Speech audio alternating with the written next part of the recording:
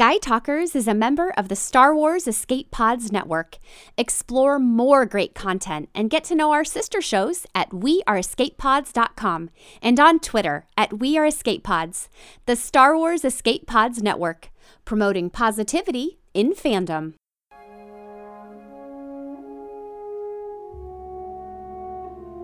Ahsoka Tano, the one and only. Over the past 10 years, Ahsoka has defied all odds and became an integral part of the Star Wars universe.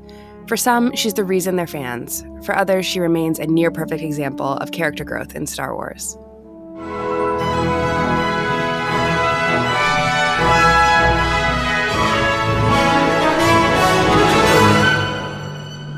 Welcome to Sky Talkers. Here are your hosts, Charlotte and Caitlin. Hello, and welcome to Sky Talkers. I'm your host, Charlotte. Hey guys, I am your other host, Caitlin, and welcome to our Ahsoka Appreciation episode. We are super pumped to be talking about Ahsoka Tano. I can't even tell you.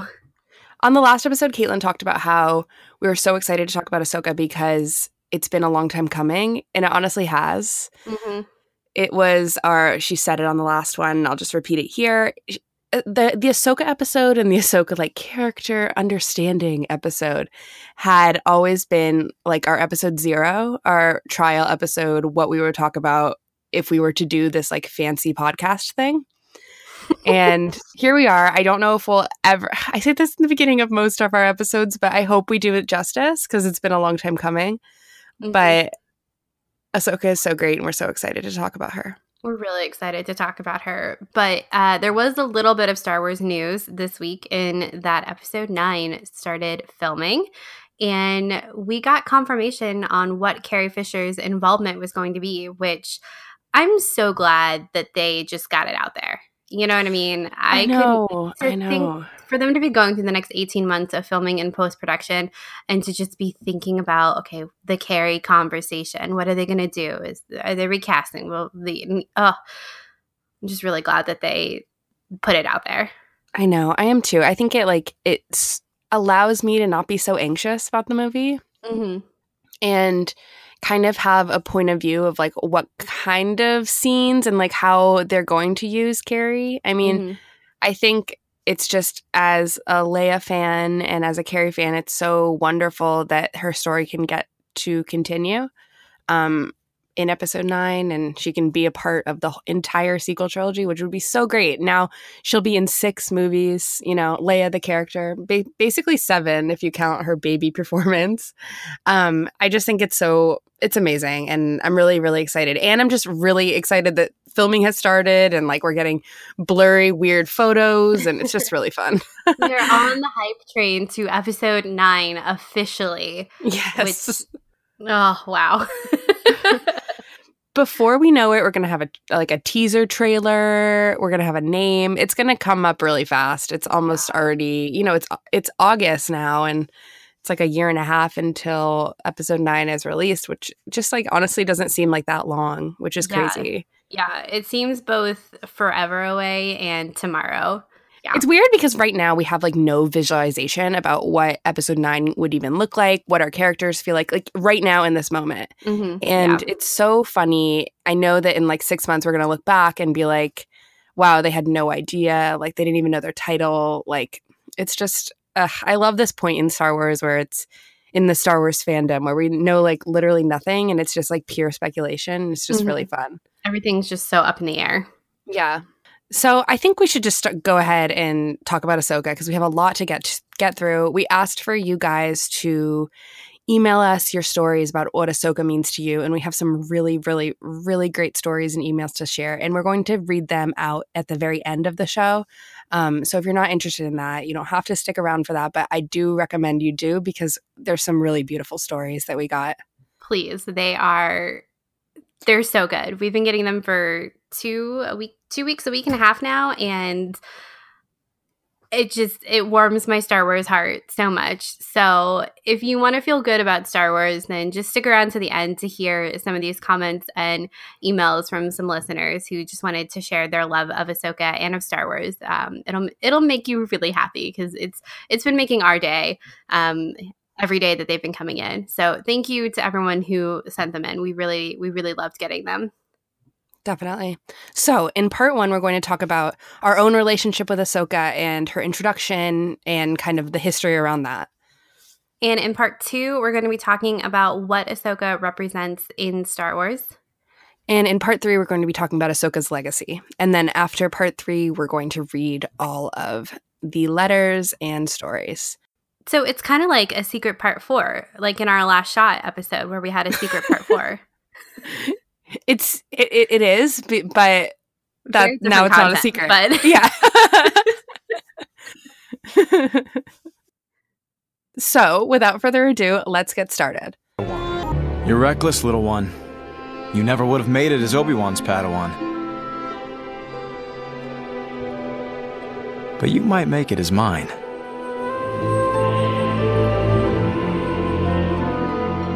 All right, part 1, Ahsoka's introduction and our own stories.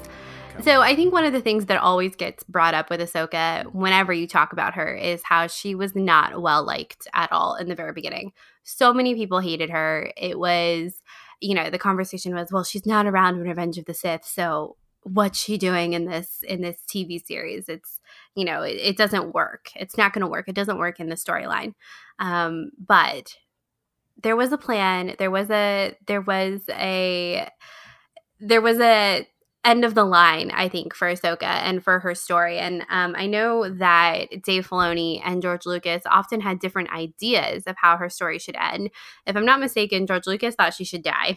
And Dave Filoni was like, maybe not.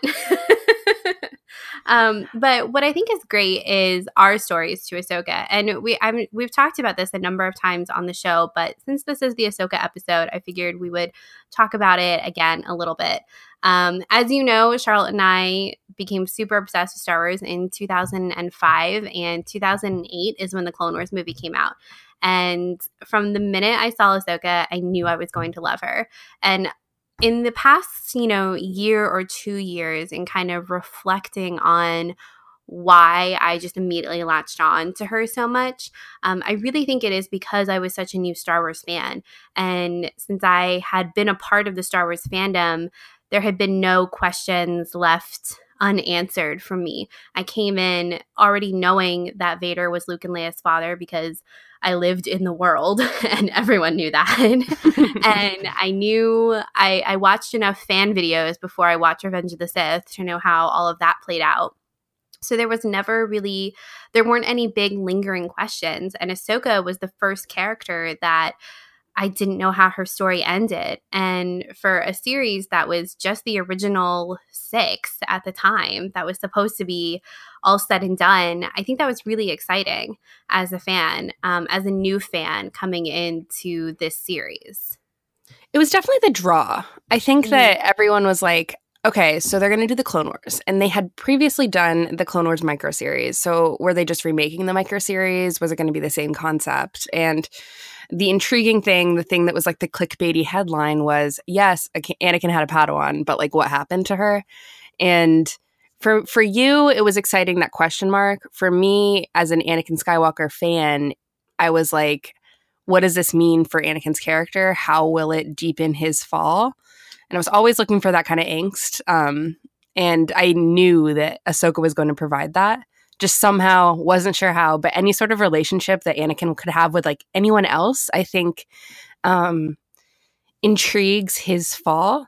I don't really think that maybe that was the right mindset for me to go in to thinking about Ahsoka, because I think Ahsoka as a character is so powerful because she can stand on her own. She's not just to like service Anakin, right? In terms of his character arc. But in a way, they are so similar that it makes Anakin's character even more interesting. And as the main character and the main focus of the prequel trilogy, I find that so fascinating. Agreed. Oh, yeah. No, totally.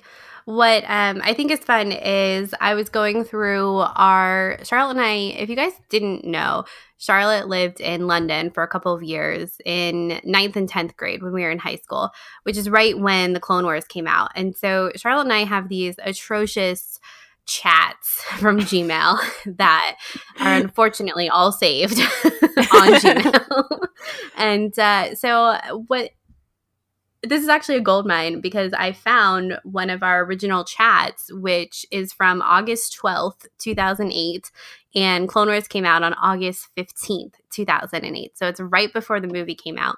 And I think it might have come out earlier in London because in the chat, you're talking about trying to download it or something like illegally. Okay, I just have to put that out there because the chat's going to talk about me watching things illegally. This is so bad. I don't watch things illegally anymore. But in London, I did because we were so behind in terms of scheduling. And like you'd get things like 5 months after. Maybe not the Clone Wars, but I think you might be right about the movie. Yeah, so I think Clone Wars might have come out earlier in London. We don't really have the facts to back that up. And so we do talk about Ahsoka in this little chat, which I just think it's so funny. So the chat starts out with me asking, have you found the Clone Wars yet? And Charlotte goes, no. Oh my God, don't even get me started. And then she goes, people only gave it 1.5 stars. And I said, well, you have to find it and send it to me. And you just said, ha, ha, ha, ha, ha. And I said, and then you said, that's what you get for George Lucas not directing it or writing it. We were so bitter. We were so stupid. Like, and then you said, I know I should send it to you, but people hated it, as in People magazine. But I think also like people in general. And then I said, I don't know. I'm really interested about this Padawan and such. She intrigues me. And you said, me too. You said, are you going to watch the series on USA? Why did we think it was out on USA? Maybe it was. I don't know. That seems like so specific. I know. That I don't have, again, we don't have the facts. No idea. And then I put in quotations a quote that I guess was in the trailer from Ahsoka that said, I want to prove I'm good enough to be your Padawan. And then Charlotte goes, Ahsoka, it's a cool name. And I said, I know. Did she die? And Charlotte goes, no. But then I suspect that's what happens in the series. It's so funny. And then in a chat a couple of days later, or I think maybe a couple months later, we're talking about, I don't know, we're talking in French in the beginning of this chat. It's so dumb. But then you said, okay, let's get back to Ahsoka. And then you said, and Snips. Or is it Sky Guy? And I said, I don't know. And then you said, I prefer Artui. It's just... And then we talk about some other random stuff, and we're like, oh my God, Ahsoka is the shiz. That's what you said. And I said, I know. She rocks my socks off. That is 2008. That is. That right there. Yeah. And anyway, I'm sure that didn't matter at all, but I thought it was What's funny hilarious. about that is that you were always so intrigued by Ahsoka, as proven in that chat, which honestly, in those days, it was kind of a little tough to get you to be as excited about some new Star Wars stuff as I was. Mm-hmm. And I knew that you were like really into Ahsoka anyway, which was good. Mm-hmm. I was always the one that was like digging around for all this information and stuff. Yeah. Yeah. Because this is because we had decided that like you were the prequel friend and I was the original trilogy friend. And you were always on like DesiringHayden.net and Natalie Portman's like fan website. So you were always looking up stuff about them. And that's where all of this was too. And also you were talking to me about the live action series that is still not filming yet. In those chats, it's funny because I'm like, you were like, oh, what show is this? And I'm like, this is the animated one. And then there's going to be the live action one coming in like 2009, I think. Yeah, exactly. Always gunning for the live action. So another funny story is that, so I have one of my best friends casually listens to our show. She's not that into Star Wars, but she watches the movies and she supports me. And she told me the other month, she was like, I like listening to you guys, but you guys get really deep. And sometimes you talk about this character that like, I just don't know. Like, I think her name is like Ahsoka. I just think it's hilarious because we do talk about Ahsoka a lot. And I'm sorry. I don't know. It's just funny. We talk about Ahsoka a lot. It's funny because I feel like we talk about like Kylo Ren more, but apparently it's Ahsoka. I don't know. What do you guys think? Let us know. Because in our survey from a couple months ago, no one said we talk about Ahsoka too much. People said we talked about Kylo Ren too much, but they never said anything about Ahsoka. So another thing that I think is really funny about us really latching onto Ahsoka in the beginning, which I guess was rare, is that we were essentially the same age as Ahsoka. And that's not really something I realized until later, I think. But it was like our first time we could see our age group and ourselves like reflected in Star Wars. We were, younger, and we could understand what maybe Ahsoka was going through when she was like, as a Padawan learner, assigned to the hero with no fear, Anakin Skywalker, and kind of taken out of her smaller world and put into a much larger world. And it was really cool to be able to see all the intricacies that were discussed in the prequels and the heroes on both sides and everything through Ahsoka's eyes, and learn all of this corruption, basically, and the underworld and the ways of the Jedi and even the ways of the Sith through her eyes. And it was really, really awesome to kind of be able to relate to this character who was our age. It was so weird for me that I didn't really even put that together until later, but that was definitely part of our psyche in understanding and liking Ahsoka. I think you're absolutely right, because I don't think we would have been able to articulate or even understand that we were attracted to her story because she was a girl and she was young and she got to hang out with Anakin Skywalker all day. But I don't think that was never a part of our conversations about her or about Clone Wars. Like, it's so great that she's a female Jedi. Like, we never said that. We were just excited to see her and to see what adventure she was going on. Yeah. And I think it was so cool that she was this awesome alien, too. Her being a Togruta, I think, was an awesome choice. It's something I really wish that Star Wars would do a lot more with all these new movies and all these new, casts of characters. We are rarely getting aliens. And I think Ahsoka is truly, and maybe there's something to do with the fact that she's animated and it's kind of easier to, I don't know. I don't really know the psyche behind that, but I do think that we need more aliens in the cast because clearly we can relate to them, right? And and they're so cool to see. And it's so unique in sci-fi to have this opportunity to explore all these different characters in this way. And I love Ahsoka. That's all I gotta say. Yeah, I mean, on the alien front, that was something that Clone Wars was so good at, was incorporating aliens and different creatures in every episode. You never had an episode that was all humans.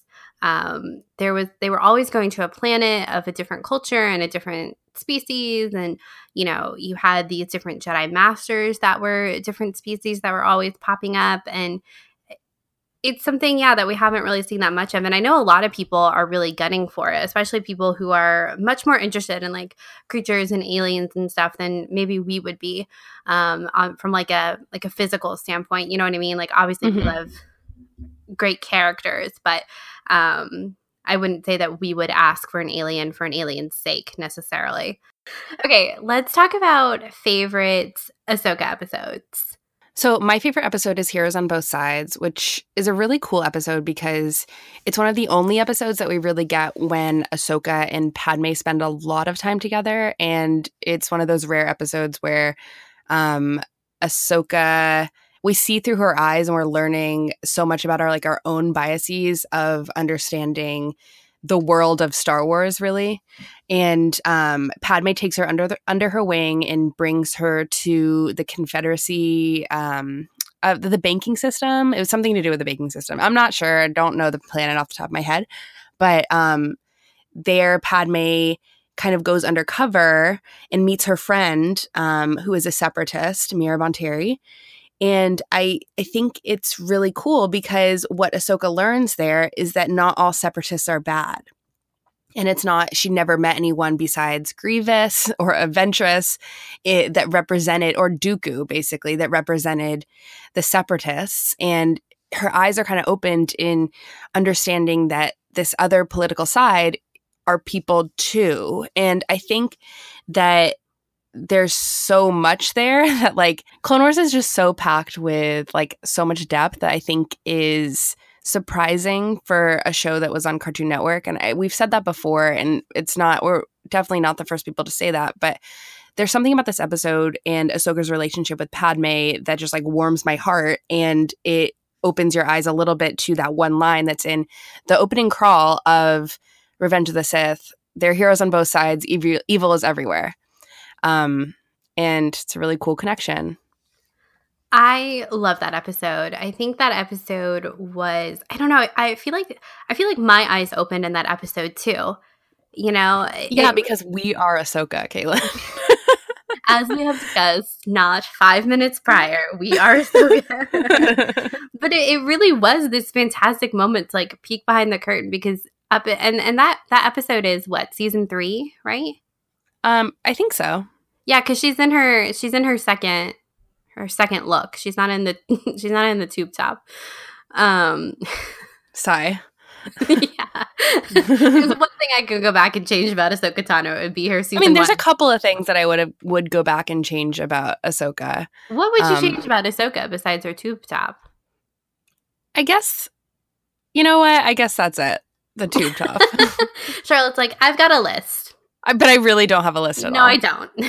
No list. I even wouldn't take back like the Sky Guy, the R2-y. I think that all of those are formative parts of Ahsoka that she rarely uses closer to the end of the season. It's not because those are like stupid. It's because she was younger then and now she's older, and you grow out of those kind of nicknames.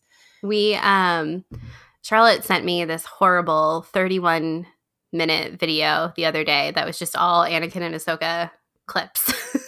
When Caitlin says horrible, she means great. I mean great. I'll put it up on our YouTube playlist later. Actually, I think it's already there. But it's fantastic. You don't think you're going to watch the whole thing, but then you watch the whole thing. And like you said, like those earlier moments, just watching her in the Clone Wars movie with Anakin, and she's so petulant with him, and they're like outrunning these droids that are shooting at them, and he's like, why haven't you gotten the systems loaded yet? And she's like, I did it. And he's like, well, why aren't you shooting them off? And she just stops in the middle of this like on fire and just looks at him with this face of like, are you yelling at me? And she just like flips up her little comm communicator or whatever and pushes a button, and you'd think that she like walked up to her room and slammed her door like a teenager, you know? It's just like, it's so perfect how it's all laid out. And you're so right, like seeing those nicknames and stuff, and when she calls him Sky Guy for the first time, and all the clones laugh at Anakin, and he's so embarrassed, and you know, he says, don't get snippy with me, and then it becomes such a term of endearment later on, and it's God, it's so great. It's funny how you go from rolling your eyes in the beginning of that to like basically hard eyes anytime Anakin says snips, anytime Ahsoka says Sky Guy, which she rarely does anymore. But I love it so much. I particularly like it when Anakin says it to Ahsoka, because as we've talked about on our show before, there's something so beautiful about how, and this is Caitlin's favorite thing, so maybe I should let her say it, but the glimpse of you go for it, Caitlin. Go for it. It makes me so sad. Charlotte's right. It's particularly meaningful when Anakin calls Ahsoka that nickname, because it is so it's brotherly, it's paternal, and Ahsoka really is our opportunity to see what if, like what if Anakin had the chance to be a father. Seeing him, even though Ahsoka was never like 4 years old when she knew Anakin, she was still really young, and to see how he just adapted pretty much immediately, and immediately was latched onto her and connected to her and attached. He had a very strong attachment to her pretty much from the beginning. It's really special, and it's, what do we always say here? Star Wars is tragedy. And you can watch those moments and you wonder like what kind of nicknames Luke and Leia would have had as kids. And if Leia would have been, the little Padme or something like that, because it would have happened, and they all just should have been one happy family. Star Wars is tragedy. Star Wars is tragedy. Ugh. But I really do think maybe the best episode with Ahsoka, and it's funny because we're focusing right now on Clone Wars just because it's her introduction, but I think that some of her most profound appearances were in Rebels. Mm-hmm.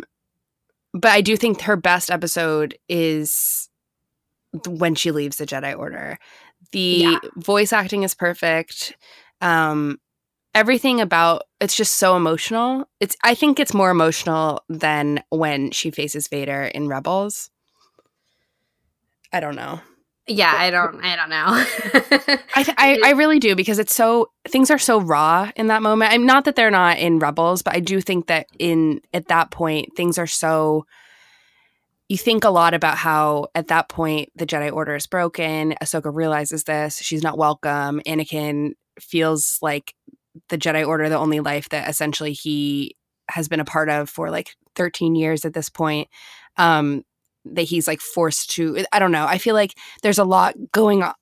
There's a lot going on there that Ahsoka, everything is working against Ahsoka and Anakin right there. And when she leaves the Jedi Order, when she gives back that Padawan braid, it is the most emotional thing ever. I have this headcanon that Anakin keeps Ahsoka's Padawan braid with him, like in his little Jedi tool belt all the time. I mean, I feel like that's a really good headcanon, considering Padme keeps the Japor snippet. No, Padme also keeps Anakin's braid in a box too. Oh, right. It's a thing. It's a thing. So, like, if anyone were to keep Ahsoka's quote braid, because it's not really braid, is it? It's like beads. Yeah, they're like beads. Anakin would keep them, right? Like, he has them at the end. He'd keep them forever. He has not very many possessions. He would keep that as his attachment because Anakin is a very attached person. Really. Yeah, and kind of going back to her early seasons, I mean, they're so chock full of these fabulous moments of like Anakin really taking the time to, you know, they tease and jest with each other so much, but when it comes down to it, Anakin really does want to teach her. I think he wants her to be a better version of himself, to not fall where he fell. There's this great episode. I can't remember. I think it's like end of season 2, beginning of season 3, in that time range. And Ahsoka goes out on a mission by herself, and because of her judgment on the situation and, you know, kind of a separatist sneak attack, she ends up losing her whole squadron, and she is wrecked about it. And she comes back, and Anakin like sits down with her and is basically walking her through it, like, that's the price of war. And he calls her little one, and you're like, whoa. I'm emotional. I love fatherly Anakin. Fatherly Anakin is so good. I mean, it would have been amazing to have seen him as a father with Luke and Leia. But he takes the time to sit down with her and tell her, you know, this is what's going to happen as you grow up. You're going to have to make hard calls, and sometimes they're not the right calls. But you were in the episode, she was pulled into a trap, so it wasn't entirely her fault. But then just like seeing the way they stand up for each other and their confidence in one another, like every time Ahsoka is put into a bad situation, or she's trapped, or she's been kidnapped or something, you know, every time she has the utmost confidence that Anakin will come for her. And she's never wrong. He's always coming for her, and he's always gutting for her. Like in the episode where she gets kidnapped by the bounty hunters who like put her on a planet to manhunt her to death. Really dark. So dark. So dark. There's that great scene where Plo Koon is talking to Anakin, and Anakin is so worried about Ahsoka, and Plo Koon says, why is Ahsoka a good Padawan? And Anakin says, she is strong and fearless and confident. And they're just so great together. And oh my God, I love them so much. But there are some real gems in those early episodes of the two of them, like learning how to work with one another and having fun together too, which is something that we don't always get to see in Star Wars, is the lighter side. Like sometimes I feel like we're so focused on the angst and the drama and the, Star Wars is tragedy. But Anakin and Ahsoka bring so much lightness, I think, in their relationship. And then when you throw in the straight man Obi-Wan, it's amazing.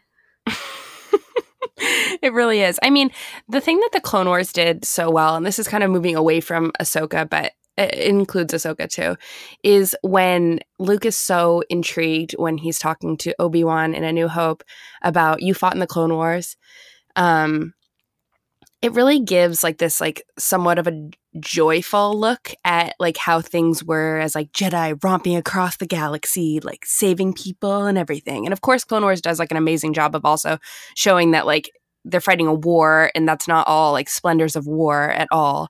But I do think that it did do a pretty good job of kind of showing how this team works together in like a fun way. Which was so joyous as a kid's show, as, a fun cartoon, essentially. Yeah. I don't know what episode it is. Sorry, I'm going to be like a broken record on that phrase right there. I don't know what episode it is, but as Anakin comes up to, they're in some kind of battle, and Anakin comes up to Obi-Wan. He's like, where's Ahsoka? Like, what is she doing? And Obi-Wan says, well, she's probably like following your orders on some mercy mission or something. And Anakin's first response is, well, is she winning? Like, Obi-Wan literally rolls his eyes and like walks away. Well, I love when they have the competition between them over like the amount of battle droids. Yes. And it's like, I think Ahsoka wins. She does. And it's great. There's like, Anakin's like, I got 64. And Ahsoka's like, well, I got 77.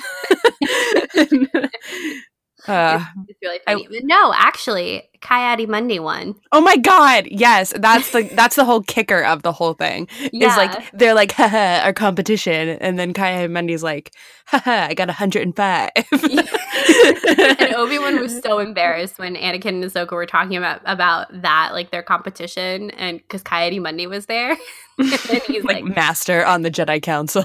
Yeah. He's like, this is not my Jedi family. I don't know them. Who are they? Who are they? Disowning them. But my favorite, I actually can't pick a favorite Ahsoka episode. I think they all have their great moments. But I love the Onderon arc. The Onderon arc like brings together all of my favorite parts of Star Wars. Like you've got the Clone Wars training, you've got Rebels crossover, you've got Rogue One crossover, you've got Anakin and Ahsoka, you've got Ahsoka and Lux. Like, listen, I'm just gonna say I love Lux and Ahsoka. I was totally a Lux-Ahsoka shipper. Honestly, you're like the five. There's like five of you. I swear. There are no Lux-Ahsoka shippers. It's fine. I'm fine with that. I just, honestly, all I want is for Ahsoka to be happy. That's really what I want. But I think I loved what he represented. I think it could have been anyone, honestly, but I think it was really interesting how it was someone who was a quote-unquote separatist and who she got to know as a person and formed a friendship with. And maybe she started to feel something more for him in those moments that she couldn't explain. And there's that great moment when Anakin realizes that she has feelings for Lux. And they're on a hologram. He's not even there. And she's like, I'm finding it really hard to focus. And Anakin's like, I know. And you just got to work through it. And Ahsoka's like, you do? He's like, yeah, you'll get there. I completely forgot about that. And oh God. I'm like blushing. It's a great moment because you realize it's like it's such a good moment between them, but there's so much that he's keeping from her too. I know. That's really the crux of their entire, or like the problem with their relationship is that as most Skywalker relationships, communication is just not the key. And for them, they don't understand how to do it.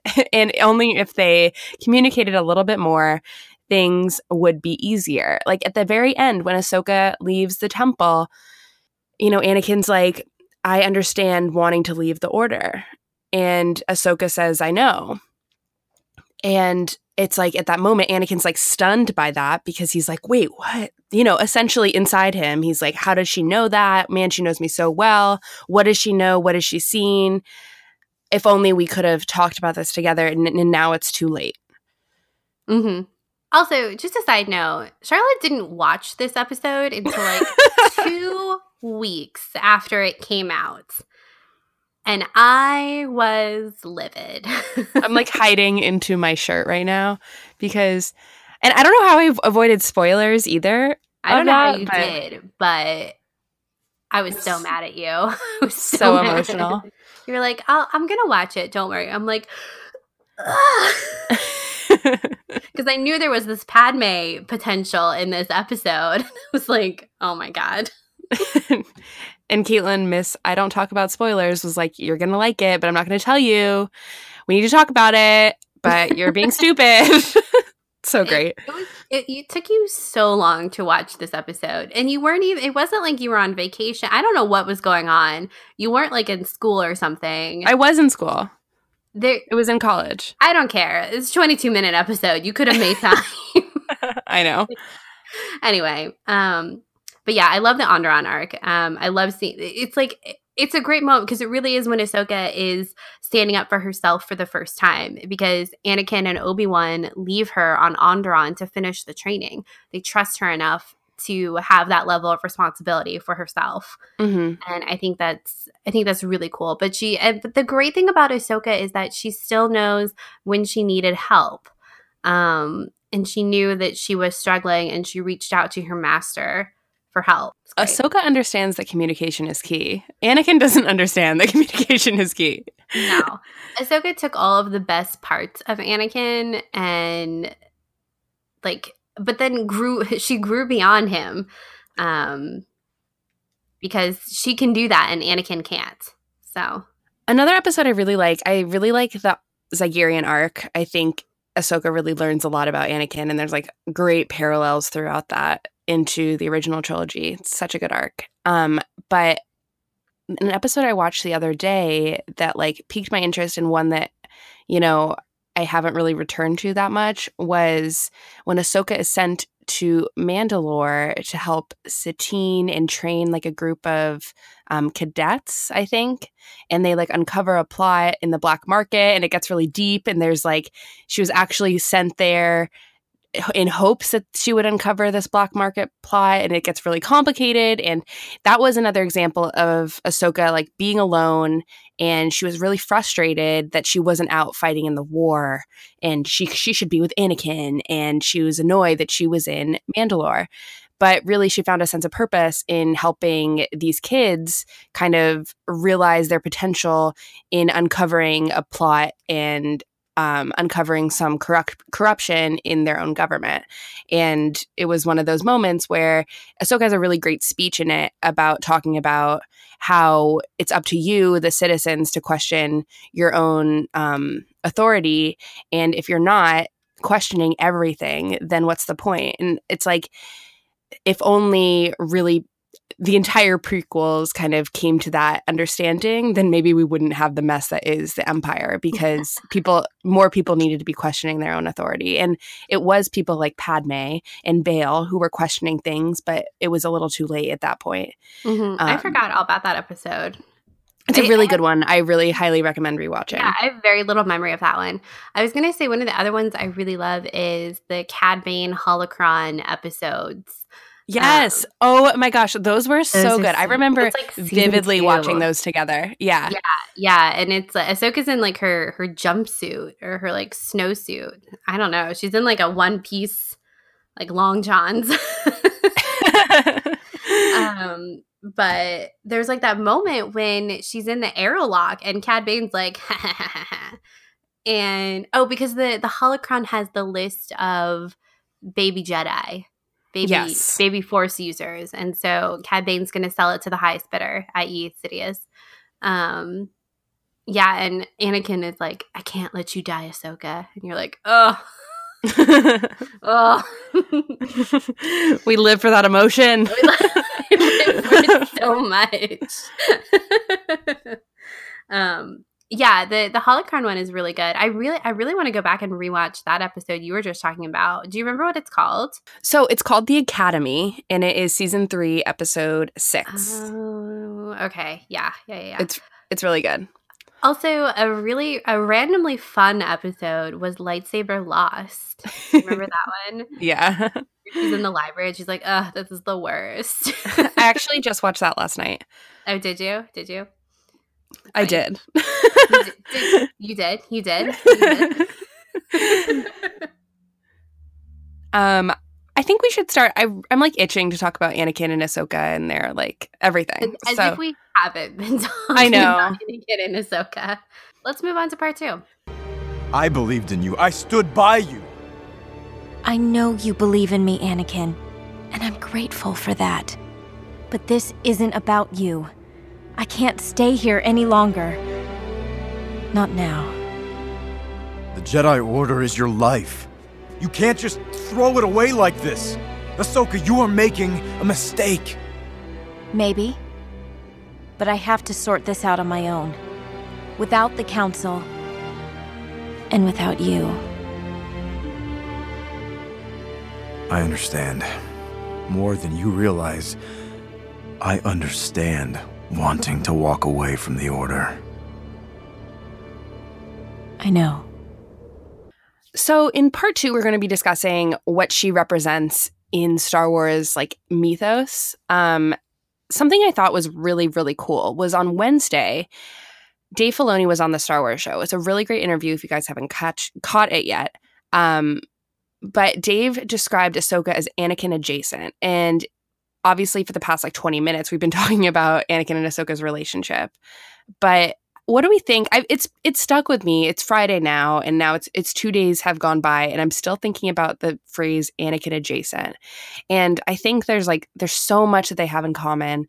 What are your initial thoughts to that, Caitlin? Yeah, I like how you've really picked up on this phrase. It is such an interesting like vocabulary around their relationship, Anakin adjacent. Also, I feel like everything Dave Filoni says, I just want to like breathe in and like commit to memory. Me too. But it is really interesting because I think you can take it in a couple of different ways. Like Anakin adjacent, I think from like a timeline standpoint, she's like physically within his timeline. And Anakin's always someone like that was part of the Clone Wars, was getting to know Anakin and Obi-Wan more and getting to see their relationship more, because we didn't get that time in Attack of the Clones and Revenge of the Sith. And really getting to understand them more too, and how Ahsoka is a conduit for that. But then also she is Anakin adjacent because she kind of becomes like a tiny Anakin. She takes on a lot of his personality traits and his best qualities, really. She really does take on his loyalty and his confidence, and she becomes her own hero with no fear, which I think is really cool. Well, wow, I love that you just compared Ahsoka and like put her under the hero with no fear thing, because the whole hero with no fear title for Anakin was always just so ironic, because Anakin was so filled with fear. He was always worrying. And Ahsoka actually embodies that in a really big way. I read an article today, actually, that described Ahsoka as Anakin's foil. And I'm not sure that I would go as far to say foil. I don't think Ahsoka is the opposite of Anakin, but I do think that their paths split in obviously closer to Revenge of the Sith. And not just like their physical paths, but their character arcs as well. I think Ahsoka makes the choice that Anakin always wanted to. And it's the choice Anakin should have made. Yeah. In the back of his mind, he always knew he should have done that. And in a way, he did kind of do that. You know, Ahsoka leaves and decides to sort things out on her own. I forget the exact the words that she used to leave. What do you remember, Caitlin? She says, I have to sort this out on my own, away from the council and away from you. Away from you. And it's funny because Anakin kind of does the same thing in Revenge of the Sith, right? He decides to sort things out on his own because no one will help him with his dreams in Revenge of the Sith.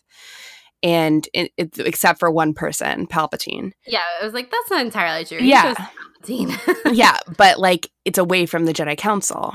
He should have followed Ahsoka's path, but instead thinks that he's being independent when he really isn't at all. Mm-hmm. Yeah. And obviously Anakin is responsible for his own actions, but he goes about this whole thing completely wrong.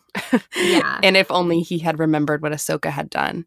Yeah. And what's interesting is that when we're about to get more Clone Wars next year, I wonder how they're going to end that, because you wonder if Anakin thinks that Ahsoka died during Order 66, or did Ahsoka die before that? Did Ahsoka die in these 12 episodes that Anakin thought? I don't know. You know what I mean? That would be crazy if the last episode of these new series ends with Anakin thinking that Ahsoka has died. It completely puts him in a different framework to going into Revenge of the Sith, because he believes that Ahsoka is dead, and now Padme is dying in his visions too. Yep. Wow. So he's losing everyone around him. Oh my God. I love that. I hate that, but I love it. Exactly. Star Wars. Well, I mean, that was always the thing. Like when we saw Ahsoka, we were like, oh, she's going to die, because it does kind of fit into Anakin's thought process in Revenge of the Sith, where he has no one around him. Mm-hmm. And if Anakin could locate Ahsoka, as they clearly have in this new trailer for the rest of Clone Wars, maybe he could have sought help from Ahsoka. I don't know. But he clearly doesn't go that route. Wow. That's gonna hurt. I know. I had when you were talking a little bit before this part of the conversation about, Anakin should have followed Ahsoka. And I think that's just so interesting, because Padawans are taught to follow their master's orders. And Ahsoka grew up mostly following Anakin's orders and Obi-Wan's orders as well. And, mirroring all of his best traits back to him. His recklessness, yes, but also his strength and his loyalty too. But when the time came, he should have followed her lead in this. And I think we kind of see that too, like in the sequel trilogy. Like Luke should have listened to Rey instead of like blocking her out when she first came to the island. I don't know. I just think it's interesting how you're right, their paths did split, and in the end it should have been the master following the student. It really like leads me to my next question of like, is Ahsoka really the perfect Star Wars character? This is what I was thinking too. I was like, what? I don't think we've ever talked about this, but like, what are Ahsoka's weaknesses? Where are her faults as a character?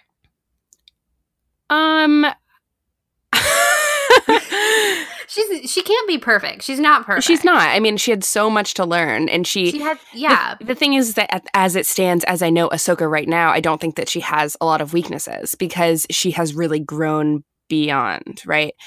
In the beginning, I think she had so much weakness. She was reckless. She was fearless. That's not good. She went headfirst into things without thinking and made mistakes. And I think clearly at this point, later, she has learned and become a much better person, away from the Jedi, away from everything that came before, to a point where Ahsoka now is like an Obi-Wan figure for the Rebels crew. She represents the other, but like this clairvoyance really into an understanding of how the galaxy works and how it used to work. And I don't know if she necessarily has a lot of weakness, but she definitely did. Do you know what I mean? Yeah. Well, yeah, she totally did. But what I keep thinking about is how, The Last Jedi shows us that you still fail as you get older. It's not like a one and done kind of thing. It's not like once she hit 18, she was free of making mistakes. Mm-hmm. I think it's just interesting because like the pockets we've seen of her, like you said, like what we know of Ahsoka now, we haven't seen a lot of her weaknesses. Like her low moment was being expelled from the Jedi Order. And I think we both need to go back and reread the Ahsoka novel because I'm sure there are some moments in there that would have illuminated this part of the conversation a little bit more. But, in Rebels, it's not her story. And so when she enters into the Rebels, into like Kanan and Ezra's storyline, she really is coming in as a mentor figure, as like a wise person from the Clone Wars period. She's not coming in as like, we're not furthering her emotional development in Rebels. Obviously, we further her story, and, she finds out about Vader, and there's some, I don't want to say conflict, but sorrow, I guess, there. But we're not really seeing her change a lot. We're not seeing her learn a lot in these moments that would, like, change her as a person like we did in the beginning of Clone Wars, because that's not her role here. But as a mentor, all of our mentors up to this point have had really big flaws. Like Obi-Wan to Luke had a big flaw. Luke to Rey was flawed. Even Obi-Wan to Anakin had flaws in his teaching of Anakin too. But it's interesting how we don't really see that with Ahsoka. And I think part of it is because she stepped away from the Jedi. She knew when it was time to change course and to let go of this part of her life. I do think that maybe if underneath the weakness category for Ahsoka, you could say that her weakness was that she couldn't kill Vader, and that she wouldn't leave him. I don't know if that's necessarily a weakness, but and clearly Ezra saved her in the World Between Worlds, but that wasn't the best move, because she would have died there, right? Yeah, but I don't think it's not that she wouldn't kill Vader, because she says she'll avenge Anakin's death when Vader says he destroyed Anakin, and she says I'll avenge his death, which seems like intent to kill to me. But she says she won't leave him, and I guess she has like created, I don't know, she's like created this attachment to him too, whereas it was like once she found out that he had become Vader, it was kind of like the earth shifting beneath her feet kind of moment. It really, like, the rug was pulled out from under her. But I feel like she recovered fairly well, all things considered. But I think I don't know if I would call it weakness, but it is interesting how she was, that like Anakin meant enough to her that she was willing to like be done with Fulcrum, be done with the rebellion for like this moment here on Malachor. I don't know if that's a weakness, if that was a mistake, or if she even really thought that it would be Malachor was like crumbling underneath them and around them. Maybe she thought this was the end for Vader as well. And clearly, as the audience, we know that this isn't the end for Vader. But maybe at that point, she did, that they would both die there together. But I think that's what she. Yes. So either her killing him or the temple caving in on them. So therefore, she thought that she was like sacrificing herself for a greater good, which again, like rises above like the Fulcrum, whatever she was doing before. But I do think that you're hitting on something there, that Ahsoka did have like a very strong attachment to Anakin, and it took like a leap and a bound for her to understand that Anakin was now Vader, and her seeing that like representation of Anakin underneath the mask when that mask was split in two kind of confirmed that for her. It was like shocking and horrifying that these two figures could be one person. Wow. We were watching that in my parents' guest room. Do you remember? Yeah, I do. And we like freaked the freak out. It was crazy. I think we screamed. When Matt Lanter's voice popped up, we were gone. We were like, "Oh, that's Matt Lanter." It wasn't quite that calm. I think in general, though, because now Ahsoka has lived beyond that last moment on Malachor and appears at the end of Rebels, I think for me, Ahsoka is so representative of someone who can rise above continuously. And I think there's something so beautiful about the fact that she has lived throughout all these different events and hasn't needed to die, right? Just because like a series is over. Yeah. Yeah, exactly. And I hope that they kind of mimic this with like Leia in episode 9. I think that there's like potential for that to happen. Leia maybe doesn't need to die in 9 as we kind of theorized before. And it's just been shown that in animation that not just because the series is ending and we're coming up against this like huge galactic event that we're all aware of, that necessarily the characters need to die. And I think there's something so awesome about that. And I think that a lot of people talk about like, oh, Dave is just so protective of Ahsoka and like he can't kill her. But I don't know how long took her to live. We have no idea. What if her lifespan is like 40 years and she's like on her way out? What if her lifespan is 400 years and this is just the beginning? My God. Ahsoka, it's not the Skywalker trilogy anymore, the saga anymore. It's going to be Ahsoka. The Ahsoka Chronicles. I'd be down. Yeah, I'd be very down. I think it's you're talking about her living throughout the original trilogy, and of course now we started asking all these questions of like, what is she doing? And then when you talk about some of the criticism on Ahsoka is that she is like Dave's child in the Star Wars universe, and he is super protective of her.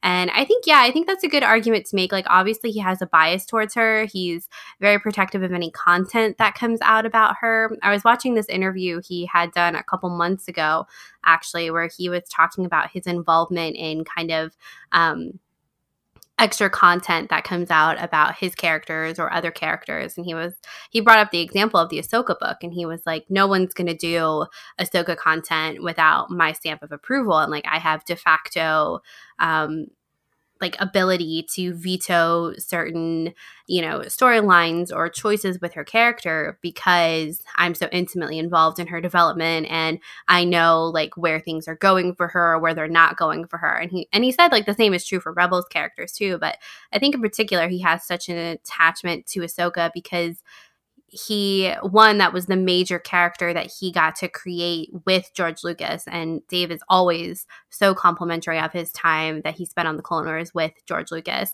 And then also too, he has such a close relationship with Ashley Eckstein too. Ashley talks all the time about how Dave is her Jedi Master, and like he's just taught her so much about like the animation world, and has been such like a good friend to her too. So I think it's kind of all of those things together. But I also don't think, and Dave has said this a couple of times too, that he's very careful about the stories he tells to make sure that it's not just like for the fans, that there is a purpose behind the stories that he's telling, and why a character like Ahsoka gets to exist throughout the entire from 4 or 5 years before Attack of the Clones all the way up to Return of the Jedi. That's insane. Mm-hmm. But also when you were talking just a little bit ago, I was thinking too about how now at this point at the end of Rebels, Ahsoka is the only person that knows Anakin. Yep. That knew him, and throughout the original trilogy too, because Bail is gone, Luke and Owen and Beru are gone, Obi-Wan is gone. All of these people who knew who Anakin was, and Ahsoka is probably the only one among those people that I don't know still has hope for him, because I think Bail knows, right? Yes. Okay. Yes, for sure. I feel like we've asked this question before on the show. It's one of those like Star Wars facts that just always like leaves my head.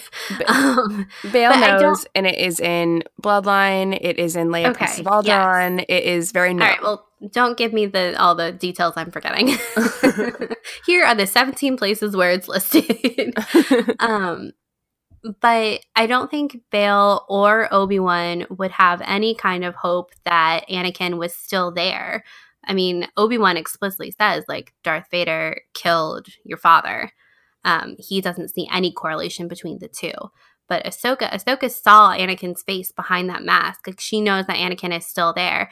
And I think she still holds this, like, love for him as her master that she's carried with her now through the original trilogy. And you have to wonder, did she ever, like, what was she doing? Like, does she ever meet Luke and tell him about Anakin from her perspective? Not from Obi-Wan's perspective as Anakin's master, but from someone who actually looked up to Anakin, like how Luke idolized his own father in his childhood. You know, I don't know. Those are the questions I want answered. I know. Me too. There's a lot of questions about Ahsoka that still need to be answered. That's the great thing about Ahsoka, is that because she runs up so close to the movies that we know best, she can fit in, and she knows the characters that we know best. She can fit in and, like, fit her way into these storylines in a really meaningful way, and stuff that would, like, delight us as fans of Ahsoka. I wrote this little fanfic the other day about Ahsoka talking to Leia about Ben. It was, like, so emotional. So good. It's not a good fic, but it was, like, in my head, I was like, oh my God, it's so angsty. The angst. The angst is real. Any other themes that she represents in Star Wars? I think she represents, like, persistence and, you know, being okay to take the path less traveled. Okay, Robert Frost. No, but it's true. She does, though. She does. And this you'll see this come up in our letters from listeners at the end, actually quite a bit. So I think clearly, at least from the sampling that we have, that seems to really be a really big part of her pool and her inspiration on people's lives, honestly. Agreed. She's kind of like, I don't know, she's kind of like, she's balanced. Yeah, see, that's the crazy thing about Ahsoka. And I know people don't like to use the term gray Jedi, right? Mm-hmm. But Ahsoka represents maybe not necessarily the middle, but Ahsoka is someone who, like, embodies all the traits of the Jedi and understanding the flaws of the system of the Jedi and, like, represents the light side of the Force. I think there's something really interesting about the fact that her original name was going to be Ashla, which is in old EU, in Legends, the embodiment of the light side of the Force. And that has even been used in new canon as well. And I think, and I could be wrong about this, it's been a while, in the Ahsoka novel, her code name was Ashla as well, which is, like, a nice little nod. And it's because of that, I think, that Ahsoka really represents the light side of the Force in general. She represents good. She represents the balance, a balance, maybe not the balance, but that's being saved. Yeah, because as we know, the Force is unbalanced. I think that she represents the good, and how, as we just talked about, how the path that Anakin should have taken, if only he had taken that path, because Ahsoka, you know, can see the longest form of the future because of the path that she took. Mm-hmm. Yeah. I think it's interesting, too, when you take into consideration, like, Yoda's line to Luke in The Last Jedi when he says, you know, you're always looking to the horizon, you're never living in the moment. Mm-hmm. And I think Ahsoka was able to do that really well. Yeah. And what you said, too, like, Ahsoka has taken she has inherited all of the goodness from the Jedi philosophy that's in the foundation of the Jedi, but has, in that moment at the end of Clone Wars, was able to recognize the flaws in the organization of the Jedi and in the system that it had become, and to walk away from it.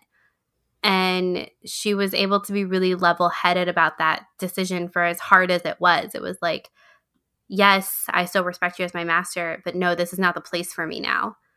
And that's super brave. But she also, I mean, I think you're right. She is this, like, really good depiction of the light side. But then she does have darkness in her. I mean, I think, like, Vader says it best when she says she's going to avenge Anakin. He said, that's not the Jedi way. She's like, well, I'm not a Jedi. I'm no Jedi. I'm no Jedi. And it's just such a mic drop moment, too. And she has some real fierceness in that moment there. We don't really see it come out very often. And I think perhaps, that goes back to her being more solidly on the light side and being just a conduit of the Force in the galaxy.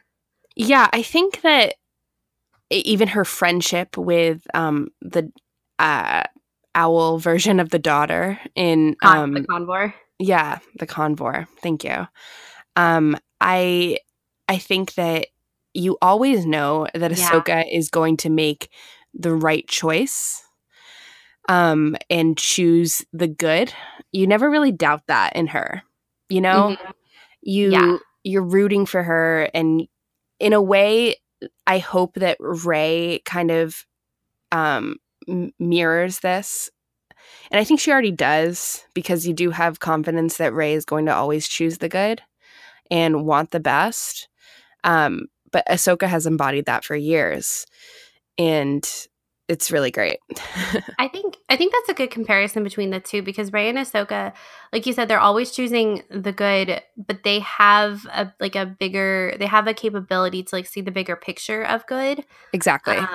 Where like that moment in the World Between Worlds when Ahsoka is telling Ezra like he can't save it, it's a bad idea for him to save Kanan. Like, I think a lot of characters would be in that moment and be like, no, it's a good thing to save Kanan. And Ahsoka has the foresight and the knowledge to say, no, that's not what this moment is for. Mm-hmm. And I think I think some people might not call that good. Characters might not call that a good moment or a good choice necessarily. Like Hera wouldn't have called that a good choice, I think. Not immediately anyway. I think Hera would have obviously later on seen that was the right fact that he was like sacrificing himself to save. Yeah. I think, but like in her grief, she would have immediately like saved him, I guess is what I'm trying to say. And then with Rey too, like with the whole Kylo thing, like Luke tells her, you can't save him. I don't think Finn, Poe, none of them would think that it was a good idea for Rey to go to Kylo on the supremacy. But Rey knows that Kylo's their only hope, as she says, and that like there is hope for him, and therefore there's hope for the Resistance, and it's a good thing to reach out to someone and try to pull them back, essentially. Wow, gets very literal with Ezra and Ahsoka, right? Yeah, yes. Literally reaching out to pull them back. Mm-hmm. Yeah. Let's talk about her legacy. Anakin Skywalker was weak. I destroyed him. Then I will avenge his death. Revenge is not the Jedi way. I am no Jedi.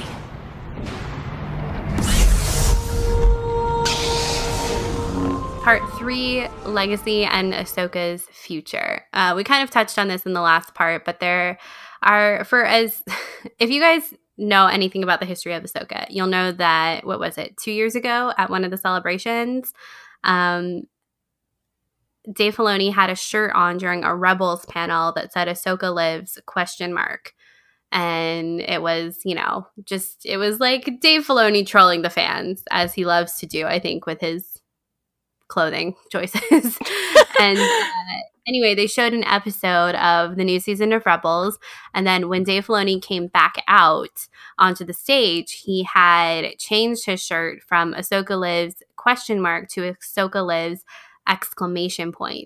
And it was so funny because this was at Celebration Orlando, and I was in that panel, and to hear the crowd like start to realize what Dave Filoni's shirt said, I think it was like such a fun moment because it happened in like a wave across the crowd. It was like, oh my, Ahsoka! You just like started hearing all these whispers of Ahsoka's name. It was great. It was great. But isn't that crazy how like that kind of speculation comes just from a punctuation mark? It's like, that's all you need. But like, there are like whole marketing teams devoted to this kind of stuff. But Dave's like, I'm going to put some duct tape over my question mark and make it an exclamation point.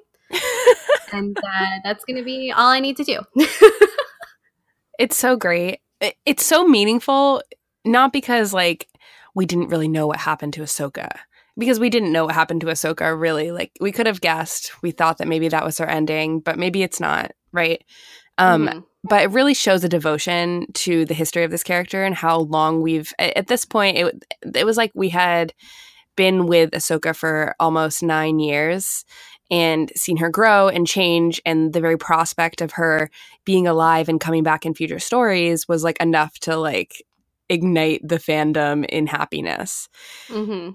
And I think there's really something there. You know, we started the show, we're talking about how we first came to understand Ahsoka and see her and watch her and how we were the same age as Ahsoka. And I think there's something about how Ahsoka is still around that, and so are we, that's just so exciting. Ahsoka is us at this point, and the fact that she can remain in future stories and we can also enjoy these future stories. I don't know, maybe I'm getting a little too philosophical, but I really feel like it's meaningful. And as a female fan, it is just really exciting that she continues to be around. It's this other woman running around doing stuff for the galaxy. Saving the galaxy from behind the scenes, essentially. Yes. I think it's just really great that her story doesn't have to be meaningful because she died. Mm-hmm. And I think it's cool that she can live because, I mean, these stories, especially Star Wars, it's such milestones, weirdly, of when these characters die. And it's always in like such dramatic, tragic fashion because, you know, Star Wars is tragedy. But like, you know, Padme dying, it's such a monumental moment in Revenge of the Sith, and Obi-Wan dying is such a catalyst in A New Hope, and then so on and so forth with Vader and Palpatine and Han and Luke. Like, they're all these huge moments, and the deaths end up like capping off their lives, and it's like then the story is over, and that doesn't have to be the case. Like, I think you can have the argument and even the opinion that Ahsoka should have died earlier. Mm-hmm. Maybe she should have died in Clone Wars, and maybe she should have actually died on Malachor, or maybe they should have just left it ambiguous, you know, for 10 years until they picked it back up again. But I think it's fun, especially like in this era where we're getting a lot of animation, both through Clone Wars and the success of Rebels, and then Resistance. Like, even before we knew that Clone Wars was coming back, that there's still this character out there who has a connection, who is still considered Anakin adjacent. You know, like, she's still this representation of everything that came before, and the knowledge that she carries with her is something that can be really useful and interesting should she come into contact with any more of our characters. And I think that's like so intriguing, and I think it's awesome that the possibility is there. Even if it never, like, do I think that there's ever going to be canon content of Ahsoka talking to Luke circa Empire Strikes Back? Probably not. But the fact that, like, there's that possibility, I think is really fun. Agreed. I do think that there's a possibility. And I feel like everything is open because we got Maul in Solo. This is true. This is very true. I really think that there's a possibility that Ahsoka could come back in a film. And I say this because I'm about to read a quote from Dave Filoni. Filoni said he does not want Ahsoka thought of as an animated character, but rather as a Star Wars character who can exist in all forms of media. So that was said in 2016 at the Ahsoka Untold Tales panel. And I just feel like... So you're telling me that J.J. Abrams is going to put Ahsoka Tano in his movie? No, I'm not. But I am saying that J.J. Abrams was at the premiere of the Clone Wars film in 2008 in Hollywood. He brought his sons, and his sons were very excited about Anakin. So true. I am just saying that there is a possibility. And I really think that all bets are off. Anything can happen because potentially they were having this conversation in 2016 when right before Dave went on stage there. You just never know with Star Wars anymore. I feel like... Stop it. You just really never know. Yeah. Oh, wow. Okay. Do you think JJ and Dave are like good friends? No. I didn't think so either. I was thinking that like Ryan and Dave were probably better friends, but I don't know. I think that Dave is probably has visited set.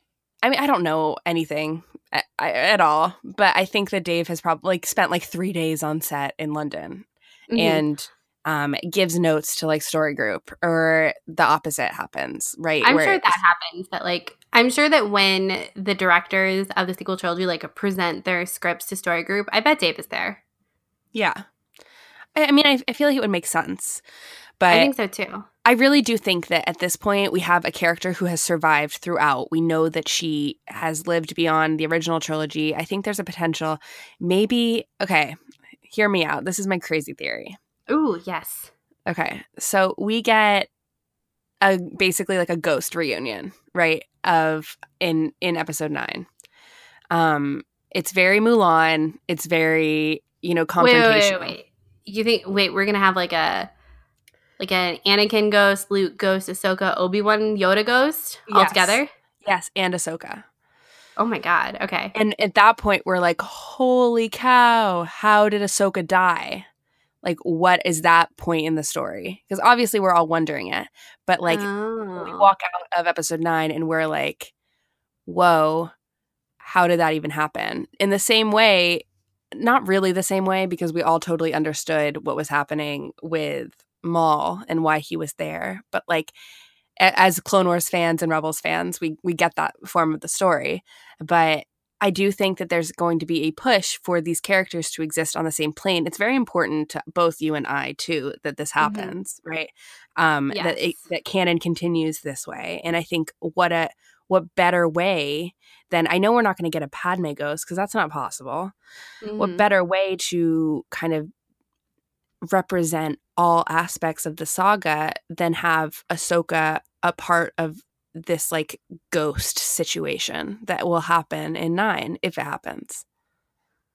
Wow. How will the theater be if we do that? That's quite the ghost party.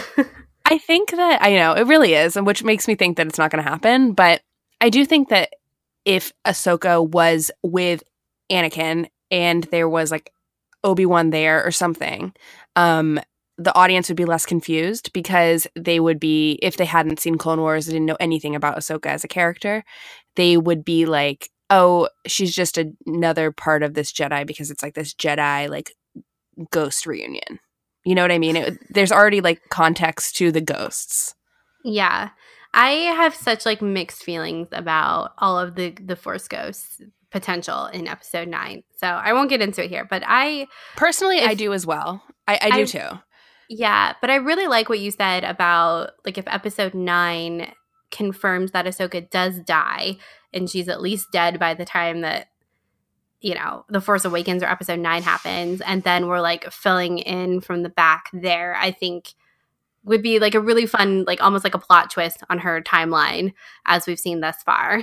Agreed. I think it would be really cool. Yeah, I think that's really interesting. Anyway, that's my theory about Ahsoka, but I do think that there's this, to summarize that, I don't think that that'll necessarily happen. I think it would be really cool if it did. I think that there's potential. Maybe Ahsoka will show up in Resistance. But then again, it's she deserves to not just be an animated character. Yeah, that's the thing. Although I think I would love to see how she would look in Resistance style animation. I mean, I'm always here for new art. Yeah, I mean, always here for more Ahsoka content. Yeah. I think it's interesting. I wish there was a way for there to be some kind of shout out to her in episode 9 or something that, I don't know, what if they mentioned Fulcrum or something like that, and it was started by an ex-Jedi or something, that would be interesting. Totally. And I think that would be, I'd be so excited about even that mention. That would link Ahsoka in honestly the smallest way. But I do think that's something that I think is more realistic. Yeah, me too. I'm so with you. I think that even Luke's mention of Sidious was awesome in The Last Jedi, and his basic summary of the prequels. There could be something else like that. I think that Luke has already done that, but I think there could be more discussion of that as the trilogy comes to a close. Definitely. I am also here. Rosario Dawson talked about on Good Morning America, I think it was, or Today's Show last year, how she would love to play Ahsoka in a live action series or movie. would die. I would die too. I think that I just think the more Ahsoka content and the more voices we lend to Ahsoka and like how she could potentially be like a pastiche of all these different forms of the character, and also I don't know. I feel like we could just get so much out of this character since there's so much we don't know. I don't know. I want it. I want it bad. I think you're right. I think you've hit the nail on the head, as it were. But I mean, she represents so much, and I think it's really hard to kind of succinctly talk about her in a meaningful way, because at this point, as we've kind of extrapolated on here, she's done so much and she's seen so much at this point. Do you think that Ahsoka means so much to you because she allowed you a greater understanding of, honestly, Star Wars as a whole? I think so, probably. I think it's all so tied together, you know, and we've talked about this a little bit, like with Clone Wars coming back, but you know, this was our first thing to really dive into together, as far as Star Wars. So that's very nostalgic for both of us, I think.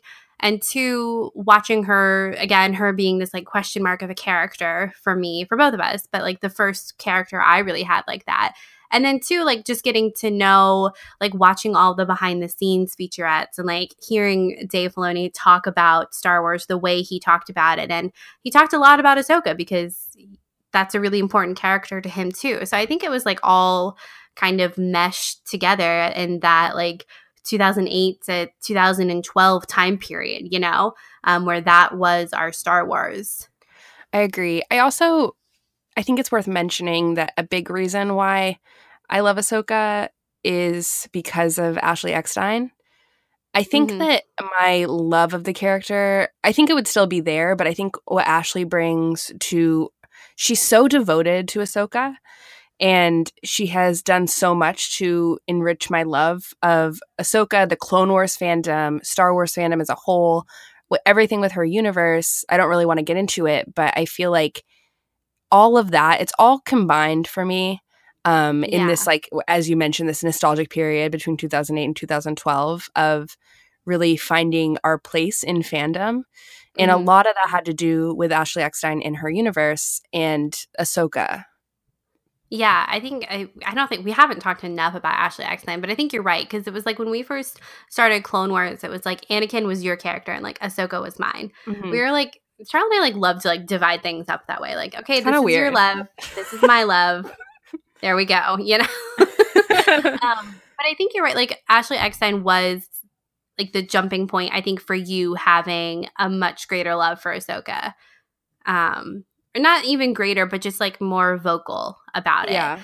And then on top of that too, like you said, like Ashley really was this, like all the work she did with her universe, how vocal and passionate she was about Ahsoka and about Star Wars. I think it really did help us to like move our fandom out of the internet and into real life more. And I think that's great. Like I don't think you and I will probably ever really understand like how much it meant to us as 15-year-olds to like be able to buy a shirt with like Padme on it. Yeah. That was like made for girls. I know. It was I remember when the site opened and we were sitting on our computer like right when her universe became available to buy, and I remember buying that Padme shirt. It was so meaningful. Yeah, and it's crazy because it seems like such a silly thing, but for us to see like this cute girl who loves Star Wars and was doing something about it, I think was really awesome for two girls who like sat in PE like on the top bleacher talking about fan fiction in the back so that no one would hear them talking about it. Yep. You know, and I don't think that, like I said, I don't think we'll probably ever really understand how important that was to us. And even like laying the foundation for us to be able to do something like our podcast now 10 years later. I know. It's all like bullet points in our journey, you know? And yeah. Some are more meaningful than others, but that one is a really big one. Yeah, absolutely. So anything else you want to say about Ahsoka's legacy before we start reading the emails? I'm really excited to get into the emails because I think listeners are really going to love what other listeners have to say. But obviously, we have come nowhere near covering everything there is to cover about Ahsoka. But you can be sure we'll be talking about her again. So the way this is going to work is we are going to kind of popcorn off reading. I can't believe I just said popcorn off. Sorry. We're going to popcorn. I'll read a letter. Caitlin will read one, and we'll just continue until we're out of letters. Yeah. So without further ado, let's get started. Also, I'm pretty sure I'm gonna have to like wipe away a tear or two after reading these. Just a forewarning. Yep. Okay, so this first one comes to us from Jim. The biggest reason why I love Ahsoka is she shows that when you're in a bad situation through no fault of your own, it's important not to sulk in despair, but instead take responsibility for your current situation. I think this theme is most prevalent in the Jedi Who Knew Too Much episode. Through no fault of her own, Ahsoka's been wrongly accused of being involved in the Jedi Temple bombing, and she knows that if she were to play the victim and sulk in despair, the Jedi Council would still believe she was guilty. So instead, she goes against the Council's orders, refuses to rely on them, and takes control of her own destiny and seeks out the evidence that will prove she's innocent.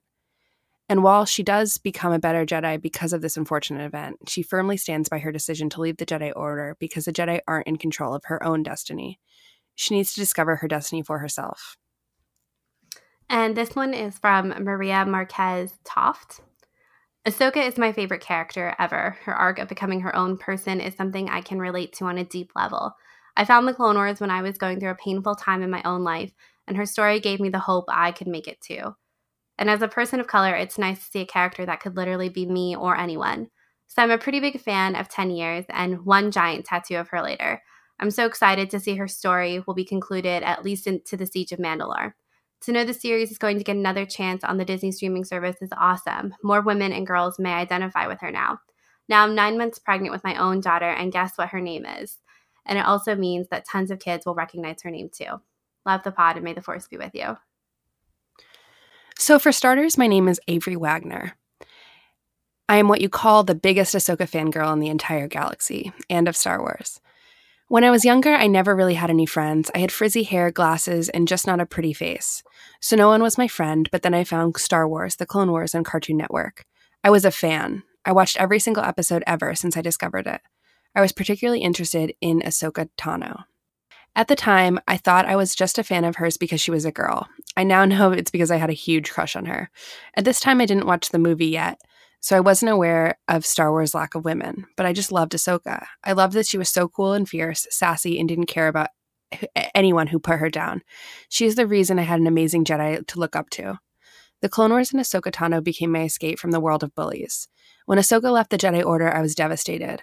My favorite childhood hero was gone, but with that pain, I let it go online with other people who felt the same way. I started Instagram as Avery Wags, and then now I am the Fangirl Awakens.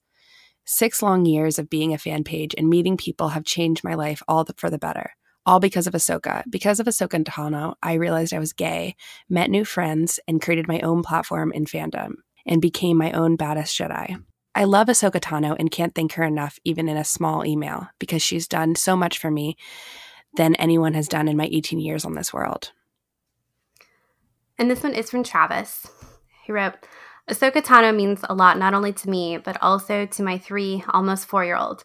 We connect over Star Wars every single day, and it's always our go-to activity, whether it's watching Forces of Destiny, playing with toys, going to watch Star Wars in theaters, or reading 5-minute Star Wars stories before bed. The Clone Wars was one of my little one's first experience with Star Wars, as I would have it playing on Netflix all the way back to when she was laying on the floor as a newborn. Ahsoka has been her favorite from the beginning. Having a young girl in the Clone Wars, who is one of the best Jedi ever, to look up to has been awesome to see from my daughter's point of view. My favorite part is watching all of the lessons learned from Ahsoka on screen and translating those to everyday lessons for my little one. When she gets in trouble, I literally ask her if she wants to go down the dark path like Dooku or on the light side like Ahsoka. Of course, she always picks the light side and learns from her mistakes. Learning from failures is such an important part of life and why I've always loved the lessons from Star Wars, especially The Last Jedi. Ahsoka is undoubtedly the reason my daughter loves Star Wars from the jump, and a reason she has kept the interest watching her and Rebels and Forces of Destiny. As Star Wars expanded, her love of other characters has grown as well, mainly Rey, Jyn Erso, Rose, and Sabine and Hera. We were lucky enough to meet Ashley Eckstein at an event that was a couple hours away, and when she was speaking to the crowd, she said her famous "I'm no Jedi" line. My daughter's eyes lit up immediately and was so excited to get to talk to her for a couple minutes. She has dressed up as Rey a couple times for cons, but after the last one she went to, she asked if she could be Ahsoka next time. I started making a Leiku for her a few weeks ago, and it's coming along. She will be sure to be the cutest Torgruta ever. Pictures will be attached. All in all, Ahsoka means a lot to us for many different reasons. But the main one is that she's been the avenue for an amazing connection between father and daughter. And this is from Kelly at Team Ahsoka, which is a great website. Ahsoka Tano's importance to me as a fan goes beyond her strength of character, her youthful enthusiasm, her insatiable curiosity, and the fact that she has the perfect comeback for any occasion. She also inspired a whole generation of Star Wars fans and given young girls and boys a role model to look up to. She taught fans of all ages the value of carving one's own path in life, being true to oneself, and knowing when to step away. She inspired fans around the world to create beautiful works of art, fan fiction, and costumes. The Ahsoka Lives events at Star Wars Celebration are a testament to her widespread popularity. On a more personal note, Ahsoka has given me a community that I'm honored to be a part of. I launched Team Ahsoka back in 2016, and I've met so many talented, passionate, inspirational people through the site and social media, some of whom I now consider great friends. Clone Wars returns to our screens next year, and I'm already looking forward to laughing and crying over those new episodes with my fellow fans. And this is an audio file that was sent to us from Brandon at Clashing Sabers. Hi, Sky Talkers. This is Brandon from Clashing Sabers, and I just wanted to respond to you guys about why Ahsoka is so important to my life. See, Ahsoka Tano saved my life. When I started watching the Clone Wars, I hadn't watched it originally, and it was on, Netflix and everything, and I had not been in a very good spot in terms of my mental health. I'd just gotten out of an eating disorder center, and I really didn't have any direction. I had this inkling, and I knew I wanted to do something to help others, but I really had no idea how such a broken person as myself could. I had gotten back into Star Wars, and Star Wars had always helped me figure things out. And I started listening to podcasts, and I hear all these podcasters talking about Ahsoka and talking about the Clone Wars, and I figured, what the heck, right? I had nowhere to go but up. And I don't know if you call it divine intervention or the will of the Force, but right when I was making a big decision about where my life was going to go, I saw Ahsoka walk away from the Order. I saw her create her own path and do what she thought was right, even when everyone around her didn't understand, even when everyone around her would have made the different choice. And it gave me the hope and courage that I needed to make the leap and become a teacher. So I started teaching this season or the year that Rebels premiered, and I would watch it with my students, and it just really reinvigorated my fandom to the maximum. And so we go a season and a school year later, and here's Ahsoka again. This is my favorite version of Ahsoka, the mentor and the teacher who made the tough choice at the right moment, and she saw it pay off. And I felt like this is the Force telling me I was going to be okay, that I was on the right path, that if I followed Ahsoka's model, I could have what I truly wanted and become who I needed to be. And to some extent, honestly, I have. And that is so impactful and wouldn't have happened without Ahsoka.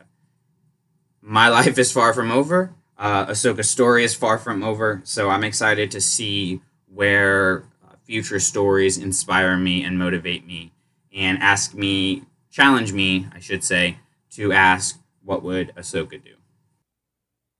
Lady Akemai or Anna wrote, Ahsoka is the kind of character I look up to and aspire to be like. I could honestly talk about her for hours, but I'll try to keep it short. She taught me to never give up no matter how desperate the situation is. She also taught me to question authority and that it's okay to be an outsider. What makes her such a great character is that she grew so much from the beginning of Clone Wars until the end. Not many people liked her at the beginning, but 14-year-olds can be pretty unlikable, so I can appreciate the realisms in her early personality. It's so satisfying to see her grow up to be an amazing woman.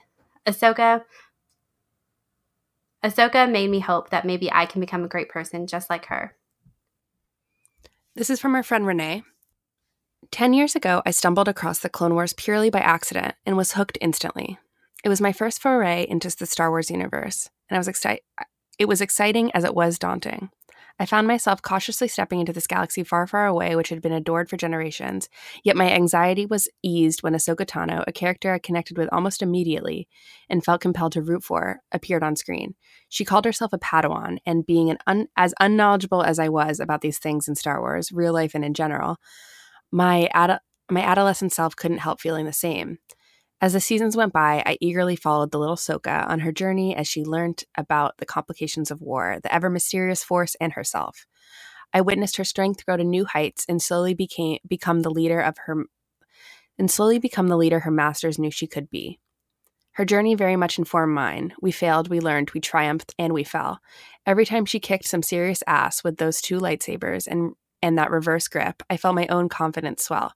Then it ended on the steps of the Jedi Temple, not before she learned and imparted perhaps the most important lesson of all: follow your instincts and be true to yourself no matter how difficult the road ahead may be. When she returned to our screen sometime later, it was very much like reuniting with an old friend, and I realized how much I missed her. She was the same, of course, but different. My little Ahsoka was all grown up, a lifetime of experience under her belt, and a quiet wisdom ready to share.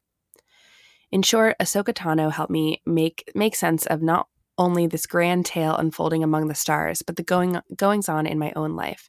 She's no longer a student, but a teacher, and I hope someday to make that transition myself, to pass on all I've learned and be a guide in someone else's journey. Thanks for reading. Kind regards, Renee. This is from Newman. Ahsoka for me is the perfect example of someone coming into maturity and realizing what you've been taught as a kid might not have been totally true. Taking that information and making your own decision based on your own experiences. When she left the Jedi Order, she didn't go to the dark side. She more realized the truth that she lives somewhere in the middle. This is what makes her, and the choice of a white lightsaber, so important to me. This next one is from @JakeStevens505. Growing up, I loved Knights of the Old Republic too, which really got me into the Grey Jedi thing. The characters you could consider Grey were Qui-Gon and Jolee Bindo. So watching Ahsoka's journey into literally becoming a Grey Jedi was insane. She's an amazing reminder that balance is key, and she's hands down my favorite character. This is from Shay at Elvin Padawan. I have a rather backward story when it comes to my love of animated Star Wars and Ahsoka Tano specifically. The Clone Wars started when I was very young, and I saw bits and pieces of it throughout the years as it aired on TV, but never watched it faithfully. From what I understood of Ahsoka, she was bratty, annoying, and all around just there so that the show could have its signature Star Wars kid. Boy, how my opinions have changed. I became a huge fan of Star Wars Rebels, and I must admit I was conflicted at the news that Ahsoka would be entering the show as well. I wanted the show to be able to stand on its own, not to drag in fan favors and keep people watching. I decided to give it all a chance and found myself coming absolutely in love with Ahsoka. When we went back and watched through the Clone Wars during Rebels break, I found that I loved Ahsoka there as well. It was amazing to see her go from an immature, overconfident kid to this amazing, graceful, powerful woman that she eventually became. Ahsoka helped me discover that heroes have to grow before they can be heroes. They aren't born with wisdom, grace, and compassion and all things that make us idolize them. They grow into those places. While I never want to immolate some of those embarrassing things my favorite fictional heroes do at the beginning of their stories, I can only dream of being as amazing as they are by the time the credits roll. It gives me hope for my own awkward, confused self, and that maybe someday I can be someone that others will look to and draw strength from. This next one is from Zanjo Most. The Clone Wars movie was my daughter's first exposure to Star Wars at the young age of 7. This movie introduced a brand new character to the Star Wars universe named Ahsoka Tano. No surprise, my daughter took a liking to this snippy little Padawan. Through the years, I've seen both my daughter and Ahsoka transform from young girls to strong, powerful women, and to this day, she is my daughter's favorite Star Wars character. We've also had the pleasure of meeting Ashley Eckstein multiple times. One time, she even called my daughter from the floor of New York Comic Con as Ahsoka Tano to wish her luck on an upcoming test. While I will always be a Vader fan, Ahsoka Tano will always hold a special place in my heart as she represents a very special bond that I have formed with my daughter. Now, as Ahsoka goes off to search for Ezra in the unknown regions, my daughter is going off on her search for college. # I'm not crying, you're crying. Hi, Charlotte and Caitlin. I don't know how quite to begin here because it's really hard to put into words what the character of Ahsoka means to me. I think one of those things I connect with the character the most is her growth. She's the embodiment of how people can grow and change and develop over time and how traumatic experiences can shape that growth. She's a child of war, and despite everything she's been through, she hasn't let that taint how she sees the galaxy. She loves unconditionally and cares about others so deeply that she's always willing to help and do the right thing without thinking about what's in it for her. Now, I'm no child of war, but I have experienced my fair share of traumatic events, and in spite of those experiences, I always hope to see the world like Ahsoka. In my mind, she ranks right up there with the likes of Obi-Wan, Yoda, and Luke as the best Jedi and everything they stand for. By the time of Rebels, she may no longer be a Jedi, but she's taken the best of their ideals and used it to try to make the galaxy a better place. And I think that's something that we can all try to do a little more. It's not an exaggeration when I say that Ahsoka is responsible for some of the best moments in all of Star Wars, and I can't wait to see more of her story unfold. Best, Thomas Sholin. This next one is from Fuyu Maho. Here are my thoughts about what Ahsoka means to me. She's my hero. I learned so much from her. Things like, it's okay if I make mistakes. That's part of what it is to become an adult. Only because of Ahsoka, I've learned to love Star Wars. And because of her, I know my best friends. So because of her, my life is what it is. This is from Amethyst at Kailoki. Love the screen name, by the way. I grew up watching the Clone Wars, and Ahsoka was the highlight of the show for me. As a younger viewer, she was the first female Star Wars character I could heavily identify with because of her young age. The heart of the Clone Wars, in my opinion, is Ahsoka's journey through adolescence. Over the course of the show, we see her grow into her own identity, and even though that was away from the Jedi Order. Not only did I love her story, but it was so amazing to see a character my age be such a badass. And nobody questions her abilities either. She was respected as a commander and a natural-born leader. She's one of the main reasons my love for the Star Wars was solidified so firmly growing up. This is from @SteelyDanRather. Ahsoka is the reason I love Star Wars. I didn't care about Star Wars until I started watching the Clone Wars, and there she was. It was so special to watch her grow as a character, and now she's a key part of the franchise. This is from Angel of Light. Ahsoka is a sad character. Don't get me wrong by this, I love her character. She has grown from a stubborn, naive, take on the world single-handedly arrogant Padawan to a wise, loyal warrior over the years. I say that she's a sad character because as much as she had her master's back, she felt that not only he but the entire Jedi Council failed her when she needed them the most. The poor girl got screwed by the system. Very relatable, and it made my heart soar when I saw her for the first time in Rebels. Even more so now that we'll see her again back in Clone Wars. This is from @ItFigures1138. Just my quick thoughts on Ahsoka. When she was first introduced to the Clone Wars movies, I really disliked her. She came across as a whiny little brat. As you saw her grow and develop during the Clone Wars series, transformation took place. As with any one thrust in a situation that may seem overwhelming, those experiences change you, and the Clone Wars changed her. Throughout the series, we saw her transform into a smart and cautious role model for other Padawans and a fearless leader and seeker of truth that is the hallmark of a great character. The way her story arc ended when she quit the Jedi Order was devastating to me. The creative team behind the scenes really nailed it and hit that storyline out of the park. The complexity of the relationship between her and Anakin and her and the Jedi Council was amazing. The intricacies and ramifications of leaving the Jedi Order were more than a lot of us fans could handle. Her future was in question. Imagine, as I know you felt the same, what a surprise it was to learn years later that she was still working behind the scenes to discover the truth and fight for what she still believes in. And having read and listened to the audiobook twice, you saw and felt what she had gone through and what she was doing through some of those lost years. Needless to say, she's one of my all-time favorite Star Wars characters now. She is a pillar of strength in the community, and she has characteristics that any fan should be proud to strive for. Since entering online Star Wars fandom, I've heard so much about Ahsoka.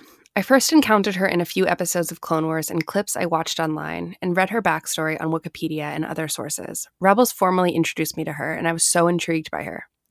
I watched Clone Wars all the way through this past year and understood fully why so many love her, and I'm so proud to be among them. Vivacious, smart, resourceful, resilient, and strong, she's the gift of a character who undergoes significant challenges to be the better person in a Padawan. The conclusion of her storyline in the show, for now at least, was so emotive and heartbreakingly conclusive and provided crucial lessons for viewers on the necessity of being decisive and stepping away. Additionally, Ahsoka matters on the representation front. I've seen that many fans of color see her facial features like theirs and want to cosplay her. She exemplifies many fans on why #StarWarsRep matters. As you both know, this issue matters a lot to me, and I'm so happy that the wonderful Ahsoka Tano provides that representation for passionate fans. All the best, and may the Force be with you, Swara. This one is from Lindsay. I think Ahsoka is an incredible character.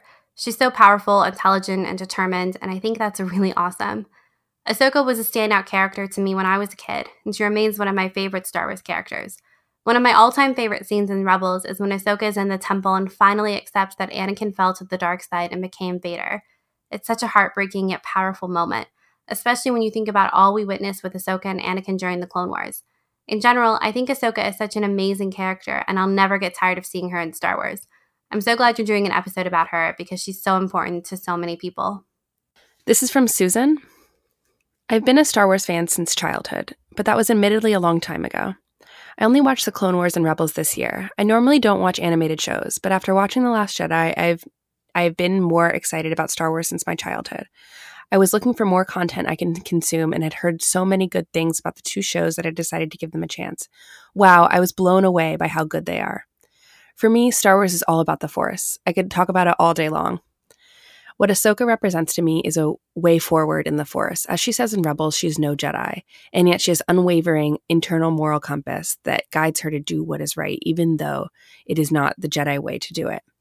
I met Ahsoka after having seen Luke's passing on screen and knowing that the Jedi Order is coming to an end. Especially for Rey and Kylo too, I think Ahsoka is the best role model for how they can move forward in a positive way. I've been looking for someone or something that is neither Jedi nor Sith and yet provides an example of how to present the world and be able to act as a force for good. That someone is Ahsoka Tano. I can't wait to learn more about her life and how she thinks and acts. I'm reading the Ahsoka novel now, and I have enjoyed seeing her in Forces of Destiny. I'm very excited to see what is done with her character in the new seasons of Clone Wars, and I think that she is in very capable hands. Ahsoka has learned and grown so much over the course of her development. I think many of us have a lot to learn from her, too. This is from Edith Sanchez. I'm the daughter of a casual fan of Star Wars. My father has some toys, and I grew up watching the original trilogy, thinking that was one big movie because we always watched them together. I like the movies, and I also thought of myself as a casual fan. A year and a half ago, I finally saw The Clone Wars because they said that Netflix was going to erase it from their catalog. It was halfway of the series that I finally understood why so many people love this Star Wars. It was not only because of the ships or the fights or the universe, it was because of the empathy, love, family, and so much more that the universe has to offer. All of this I saw through the eyes of the young and pure Ahsoka Tano. She was my eyes in a universe where the amazing visuals are the second most important part, where someone so young can learn from her masters and let go of their toxic lessons, where someone can hold on to the pure heart in a dark world. Ahsoka Tano was my first view into this awesome and positive world of Star Wars, where light always defeats darkness. Now I can no longer call myself a casual fan. Now I am committed to this universe and all the lessons that it has to offer. This is from Lauren. When I discovered the character of Ahsoka Tano, I remember being so disappointed. My only reason being was that I had written fan fiction. I didn't even know it was called fan fiction at the time, about a girl who went on missions with Obi-Wan and Anakin, who had been a favorite of Master Yoda's. I know, right? Anyways, I loved that character so much, I often wished I could escape into the Star Wars universe and be with her. As you can imagine, when I found out who Ahsoka Tano was, I felt a rush of anger and disappointment and jealousy. I never wanted to go watch the film at the theater, and even though I did eventually watch the show on Cartoon Network, I became ambivalent about the whole thing. I thought Ahsoka was annoying and immature. She was around my age and nothing like the character I had created in my head. As time passed, I realized that Ahsoka was changing and growing up, just like I was. I can't really pinpoint what episode or moment made me start liking Ahsoka, but I can tell you that watching her walk away from Anakin and the Jedi Order made me an emotional wreck. It was in that moment I realized Ahsoka had grown on me and I cared about her journey. I realized watching it in my living room alone and regretted how much I had hated her at first, but I had grown up to realize that she actually meant something to me. I felt a connection to her and I loved her ever since.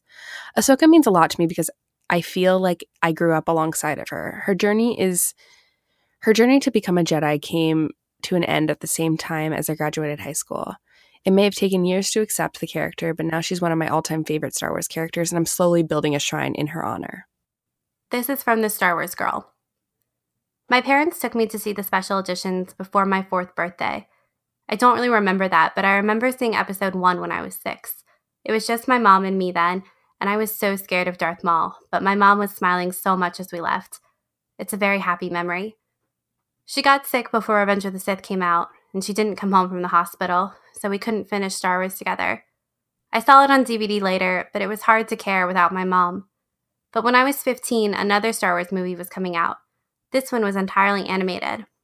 I decided that my mom would want me to go see it, and that's when Ahsoka Tano changed my life. I never really had a hero before that. I liked Star Wars and Disney movies, but there was never a character I looked to and said, hell yeah, who made me feel like I could accomplish something. But that's exactly what I got from Ahsoka. She was supposed to be a little younger than me, but that didn't matter. She was a teenage girl who was doubted and felt like she had to prove herself, and she did it in more ways than just fighting with a lightsaber. I went from liking Star Wars to being obsessed with it. I liked Leia and Padme a lot, but Ahsoka was so different. She gave me the hero I needed, and I finally felt like I had my Star Wars. Having her return in Rebels all grown up as I faced adulthood myself, I know it's silly, but it was like having a sister who had my back. I love Rey every bit as much as Ahsoka and connect with her in new and different ways. But Ahsoka will always be my first hero and the first character who made me feel like Star Wars was for me too. This is from @501 Danelle. When I first saw Ahsoka, I wasn't sure how I felt about her being Anakin's Padawan. I thought it was weird that Anakin had a Padawan we didn't see in Revenge of the Sith. I also thought she was a bit whiny. However, as the series progressed, she became a stronger character that I actually cared about a whole lot. The story was mostly from her point of view, and I'm so glad it was. Seeing her grow up around a chaotic war was fascinating. I actually almost cried when she left the Order. Her inclusion in Rebels made the show even better. I really liked the character, and she's my favorite female character in Star Wars.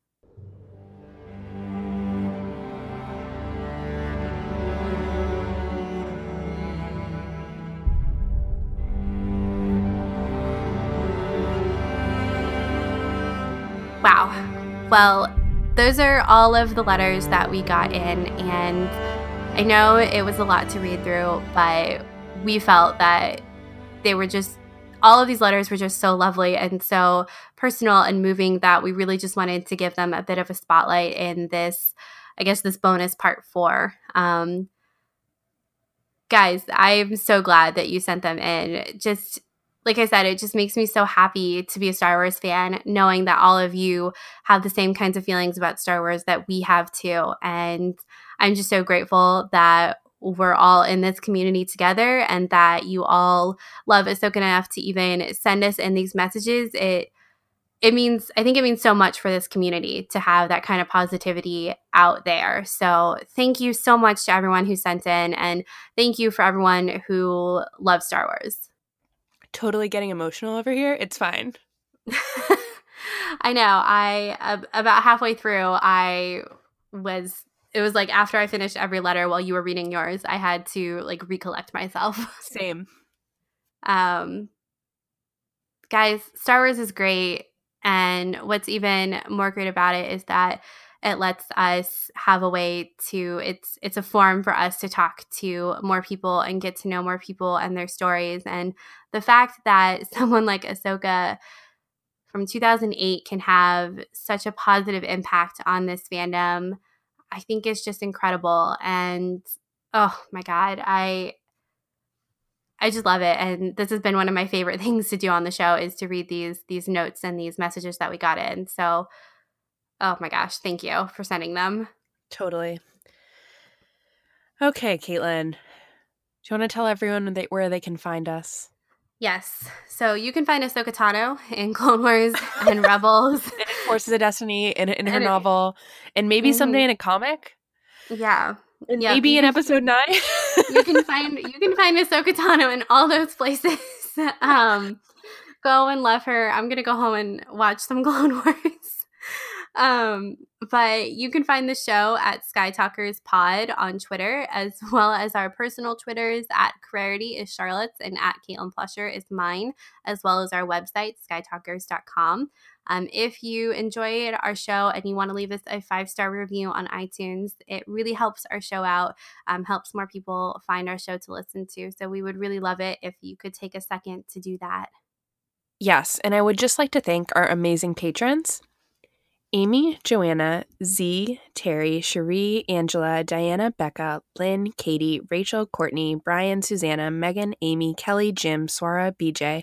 From a Certain Point of View, The Dorky Diva Show, Megan, Stuart, Kyle, Jennifer, Danny, Ross, Kels, Chastity, Alaya, Sarah, Travis, Katie, Daniela, Alyssa, Rebecca, Andy, Delaney, Angela, Allie, Natalia, Daz, Serene, Shireen, Matt, Jordan, Molly, Chell, Aaron, Lauren, Tom, Edith, Adam, Derek, Connie, Robbie, Kirsty, Brandon, and Chuck. Thank you guys so much for supporting us. It means the absolute world. Thank you guys so much, and we will be back soon with a brand new episode of Sky Talkers. Until then, may the Force be with you. May the Force be with you.